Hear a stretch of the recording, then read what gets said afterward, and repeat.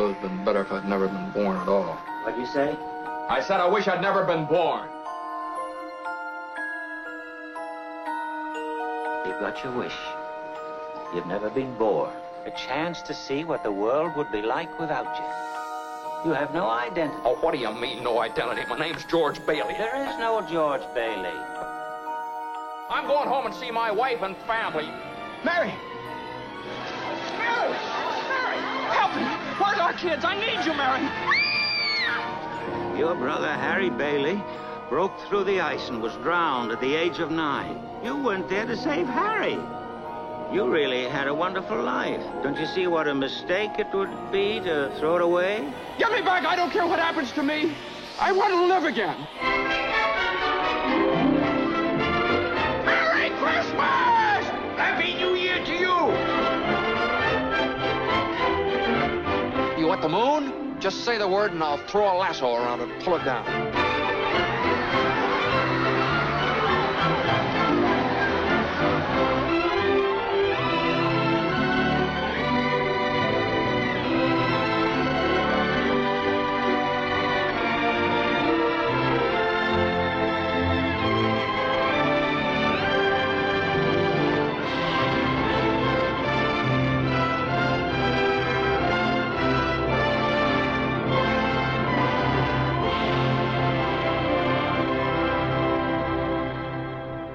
One of my favorite seasons of the year is Christmas. In fact, it is a favorite for my entire family. We have fireworks at my parents' house on Christmas Eve. Christmas altogether is a big deal for us. Another part of Christmas that I really love are the movies. And there is no one more famous than It's a Wonderful Life with Jimmy Stewart. When Scott presented me with the option of taking one of the Christmas movies and sharing in the series, It's a Wonderful Life was my absolute first choice. If you haven't seen it, here's a quick synopsis. The main character is George Bailey, and George is searching for the wonderful life. He lived in a small town called Bedford Falls in New York. George had dreams, such really big dreams. Since he was a little boy, he dreamed of leaving his hometown, traveling and exploring the world. Something just intrigued him about travel and exploration. Early in the movie, there's a scene when he's busy at work and he meets a young girl whose name is Mary. And even as a little girl, she is falling for George. But George was laser focused on travel and exploration. He's explaining to her how when he grows up, he's going to leave Bedford Falls and explore the world. He is even going to be a part of the National Geographic Society and travel the world living the wonderful life. As he grew up to be a man, that dream never left him. We fast forward to the middle of the movie and you'll see a scene where they've both graduated from high school and they are still getting ready to see the world. George explains to Mary his dream of travel and how he is absolutely going to make that dream happen. The reason I believe this movie has connected with so many people is because there is a little bit of George Bailey in all of us. We are all pursuing a wonderful life. There is a part of George Bailey living inside of you and living inside of me. It's the part of us who dreams big dreams and the part of us who prays big prayers. There's something that is promising us the wonderful life. We don't know what that is. Sometimes we think about it in a way that almost seems magical or mystical, and that is going to show up and be the wonderful life for us. One thing that is the same for each of us is we are pursuing a wonderful life. For George, it was travel, exploration, the cultures of the world. But you and I have to determine what is that one thing that we believe will give us a wonderful life. What is the one thing that you are pursuing to achieve your wonderful life? Maybe a relationship, maybe a job, it may be your health, that there's something that you're thinking about, that one thing I'm going to spend the rest of my life doing. I'm going to give my time, I'm going to give my energy, I'm going to give my money, but I'm going to focus on that one thing that will help me achieve my wonderful life. Now, you may or may think this is kind of like a churchy thing to say, but the truth is that only a relationship with the God who created you will give you a wonderful life. Now, I can feel some of you already rolling your eyes and saying, Lana, that sounds like a fortune cookie, but it is the truth.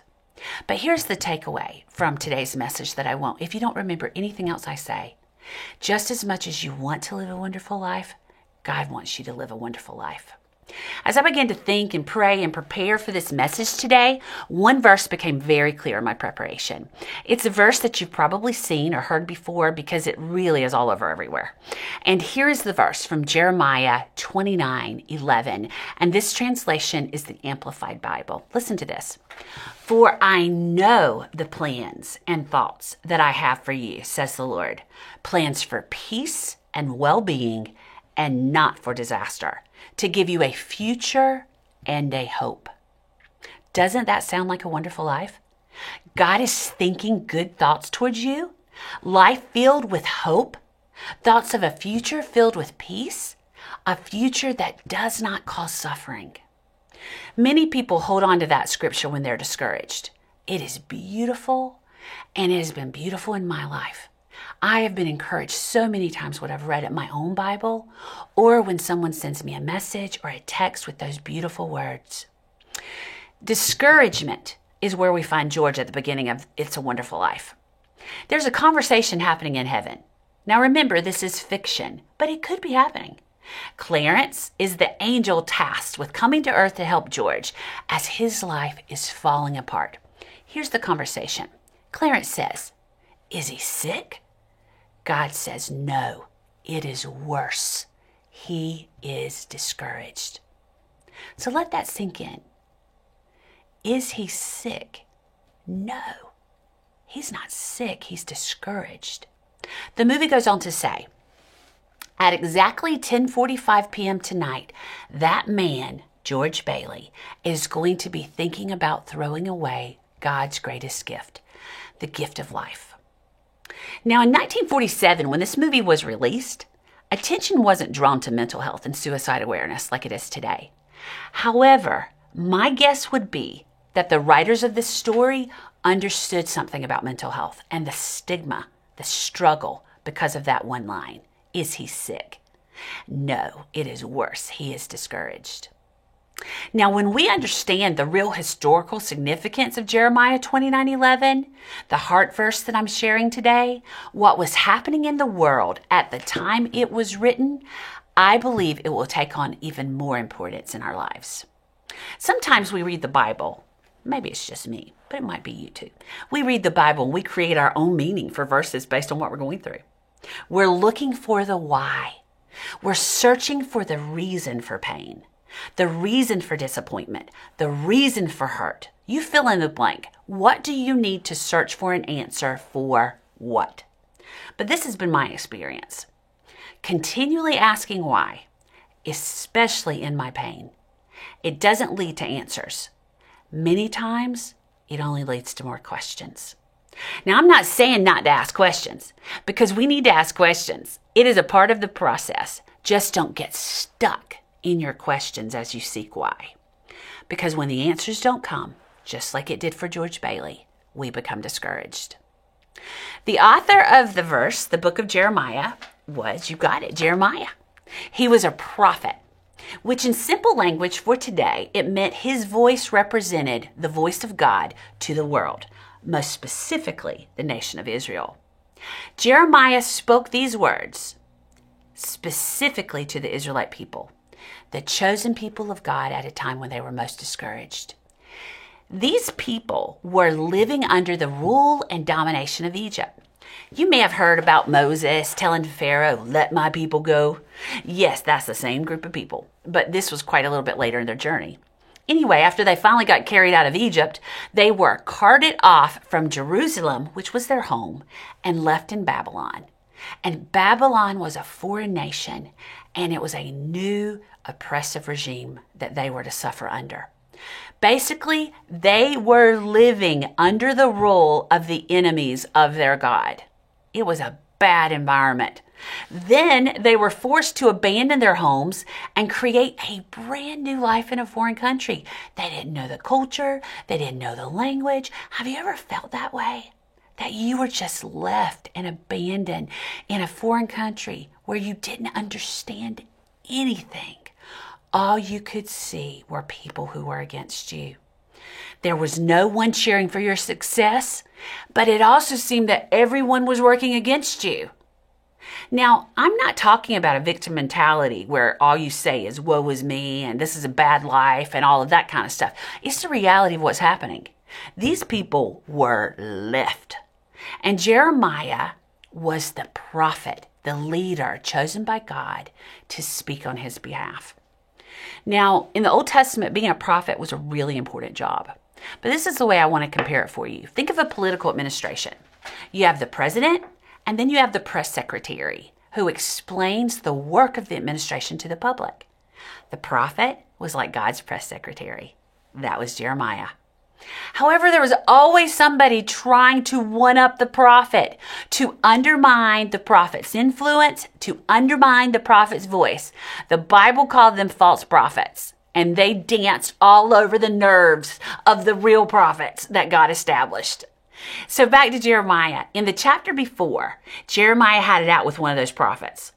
He listened to what he was saying, what he was telling the people of Israel, and basically said, if what you're saying is true, guy, God will show up and do what you've said. What I believe to be the truth, that false prophet, Hananiah was his name.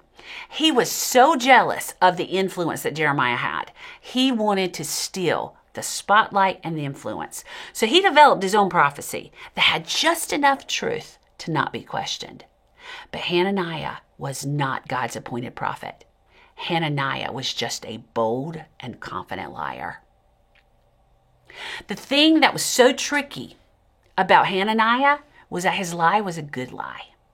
It was a lie that the people of God both wanted and needed to hear. Why? Because they were tired. They were discouraged. They had lost their home. At that particular moment, they would have believed anything that brought hope. And that's where you and I get ourselves in trouble, is that when we're tired and we're exhausted, someone walks into our lives and they bring a little bit of hope. And sometimes we fall for a lie. So here's what Hananiah did. He took advantage of their fatigue. He told them a lie to obtain their attention and their approval. So I'm sure you're thinking, okay, Leanna, what in the Sanhedrin did that say to those people? What did he do? Why is this so bad? Here it is. Hananiah told the people that God was going to help them escape from Babylon. They absolutely needed to escape. He went on. He told them that God was getting ready to free them. That's good news. They needed freedom. In fact, Hananiah said within the next 2 years, you guys are going to be free. You're going to be sleeping in your own homeland, and you're going to be able to go home forever. And you might be saying to yourself, that doesn't sound so bad. But here's the thing. Nothing Hananiah said aligned with what Jeremiah or the prophets before him had said or how they had represented God. Not one of them said God is going to return you to your homeland in 2 years. It sounded appealing, but there was no evidence to support what Hananiah was saying. Someone comes up to you with certainty, and they say, this is what I believe, but it doesn't line up with anything you've seen or anything you've heard in the past. Please be wary of their words. It could just be a good lie. Here's what happened to Hananiah. God took him out. The Bible tells us that God, not Jeremiah, but God removed him from the earth. Listen to this from Jeremiah 28, verses 16 and 17. Hananiah, this is what God said. I've never sent you to speak for me, and yet you have talked my people into believing your lies and rebelling against me. So now I will send you. I will send you right off the face of the earth. You will die before this year is over. And verse 17 says, 2 months later, Hananiah died. Oh, yes, he did. Whenever someone uses God as a weapon to gain influence and attention, it may just be a good lie. God doesn't need false prophets. God is looking for faithful servants. Now listen to what I'm not saying. I'm not saying God is going to wipe you off the face of the earth if you lie like he did with Hananiah. There was so much more going on there. But listening to a lie or being the person to procreate a lie can cause you and the people you love so much pain. So let's go back and think about what God is actually telling the prophet Jeremiah and actually sharing with the people of Israel who he loves so much. This is what he said. Jeremiah tells them that they are going to live in that foreign nation, Babylon, a minimum of 70 years. Very different than 2. God told them they needed to relax and make the best of their bad situation and be faithful. God told them to be faithful to him and to one another. He told them to get married. He told them to have a family. He told them to pray. Even pray for the city to which they have been exiled. Now let's look at Jeremiah 29:11, again in the context of all that you've just heard. God says to them, "For I know the plans and thoughts that I have for you, says the Lord, plans for peace and well-being, not for disaster, to give you a future and a hope." God spoke these words to people who were disappointed. They were wounded. They were confused. They were hoping for a quick rescue, like the one Hananiah lied about. But God didn't choose to provide quick rescue and escape from the pain. God promised them that his real plan was one of hope and peace in the middle of their current situation. It is a promise. It is a promise that the thoughts God is thinking about us in the middle of our pain, they're those of comfort and they're those of hope. Just like in our movie, It's a Wonderful Life. In the middle of hopelessness, disappointment, and failure, this becomes George's prayer. George prays this: "Dear Father in heaven, I'm not a praying man, but if you're up there and you can hear me, show me the way. I am at the end of my rope. Show me the way, God." I've been there. Have you? So many of us have walked through the pain of this year of 2020. We've walked through what seems like never-ending disappointment. And many of us have even walked through death. You feel as if your pain is needless, without rhyme, without reason, and without hope. But you still show up. You still work hard. You're faithful. I know many of your stories, and I have absolutely no explanation as to why you've had to walk this difficult journey. Our country is walking through one of the darkest moments since our nation was founded, with hundreds of thousands of deaths as a result of the pandemic that is devastating the United States. My parents are 80 and 77, and both contracted COVID. My mama spent Thanksgiving in ICU, and my daddy was at home alone. It was the first time in my existence I'd not been home with them for Thanksgiving. They're home now. They're making progress, and I'm so grateful. But for others, this upcoming Christmas will be very hard. Not just because of how we can't have our large parties, which we love, or shop without these wild masks, but because there will be a deep void. There will be an empty seat around your Christmas table. This week has been very hard for me. I said goodbye to one of my dearest and closest friends after an 18-month war with a recurrence of metastatic breast cancer. Her name was Marianne Braswell. She was a beautiful human. For those of you who attended Adore, she spoke at our very first conference in 2013. She came back in 2017 and slayed the day. I was so proud of her. Marianne and her daughter Blair, they went with us to Ecuador for 4 years, and then their last year, her husband Anthony and son Micah were able to be with us. It was something she had dreamed about and had talked about since her very first trip, that all 4 could experience the miracle of that incredible trip together. So many times, I cannot wait until Anthony and Micah come. I cannot wait till they come. In June of 2019, she began to experience debilitating headaches. The pain progressively worsened, and she ended up in the ER with a tumor in her brain, cancer. The kind of cancer Marianne had was a common breast cancer. But if you made it 5 years without the recurrence, the chances you were cancer-free were 97%. Mary Ann's cancer returned in the 6th year. She was in that rare 3%. So I say all of that to give you a window into her story. She had some really dark days in the last 18 months. She absolutely hated losing her hair. She didn't lose it just once, but she lost it twice through different chemo trials. Her natural hair was so thick and beautiful, and it was difficult to lose it. She hated not being full of energy to be with Anthony as they pastored a growing church in Raleigh, to visit Blair in college, or attend every sporting event of her talented Micah. She has some moments where she felt really sorry for herself.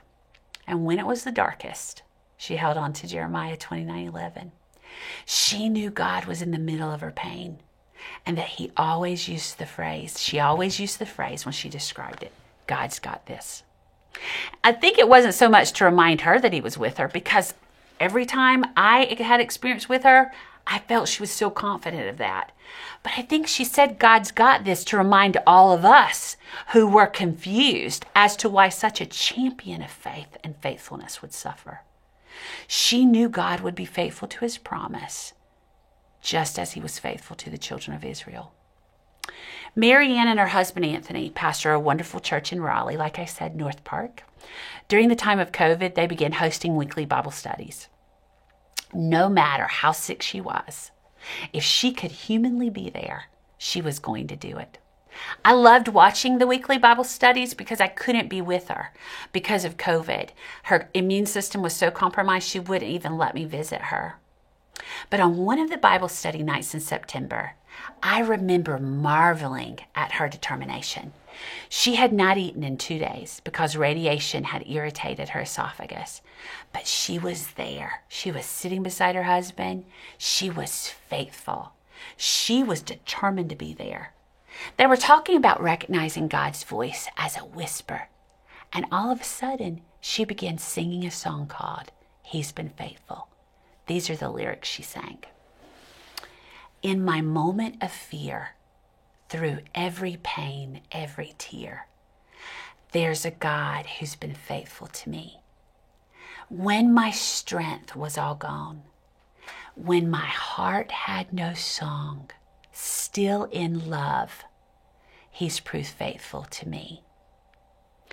Every word he's promised is true. What I believed, what I thought was impossible, I've seen my God do. He's been faithful, faithful to me. Even as her body was disintegrating because of cancer, she sang, he's been faithful to me. I'd love to be able to say, like, there's going to be thunder and lightning, and then he's just going to open up the skies and he's going to say, Mary Ann, this is my word for you today. Yeah. Like, I wish I could say that that's going to happen, but most likely it's going to be in the whisper, not the thunder. 100%. Yeah. 100%. I was doing some devotion the other morning. It was really early in the morning, and I was just kind of hanging out, and I had, kind of did the, I don't want to say her name real loud because she's listening to me right now, but I was like, Alexa, play some worship music. And you know one of the first songs that came on? What? In my moments of fear. He's been faithful. Through the pain, every tear. Sing it. Still in love, he's proved faithful to me. Every word he's promised is true. Yeah. What I thought was impossible, I see my God do. He's been faithful, faithful to me. Looking back, sing it, girl. His love and mercy I see. Though in my heart I have questioned, even failed to believe, yet he's been faithful, faithful to me. I am going to miss her every day of the rest of my life. Mary Ann embodied a wonderful life and the faithfulness of God. You may be sitting out there expecting your wonderful life to be thunderous applause, a heroic life, but what we really have to listen for is the whisper. We just have to listen. Your wonderful life is found in the smile of your spouse when you open your eyes. Your wonderful life is found in the laughter of a child who can't stop giggling at something funny they've seen on TV, laughing so hard they can't speak. Your wonderful life is found in the whisper of a friend reminding you of your dreams when they've long been quieted by disappointment. Your wonderful life is in the love of a God who keeps count of every tear you've ever cried. 1 Corinthians 2:9 says, however it is written, what no eye has seen, what no ear has heard, and what no human mind can conceive, those are the things God has prepared for those who love him. God wants good for you. The Bible says it is so good we cannot even conceive or comprehend how good it is. What if the wonderful life we're searching for is already here? It's not in the thunder, but it is in the whisper. My prayer for you today, my prayer for me, God, don't let me miss the good right in front of me, while searching for something that was never meant for me in the first place. Let's pray. God, I thank you for this amazing movie. I thank you for the fact you have used a tool like a Christmas movie to remind us of your faithfulness. I thank you for the example of calling out to you when we are most discouraged. I thank you for every person who is watching today. I pray in the middle of their pain, they will recognize that rarely do you come in thunder, but so many times you come in the whisper of what is already in front of us. I pray for every person who has an empty table at their seat, a seat around their table of emptiness this Christmas, that you will wrap your arms around them. We love you and we thank you for your goodness. In your name we pray. Amen. We love you. Thanks for watching this video. While you're here, make sure you subscribe and turn the bell on so you don't miss any other videos or content Forest Park releases. Make sure you share this with a friend. Take a few moments and check out some other things Forest Park has.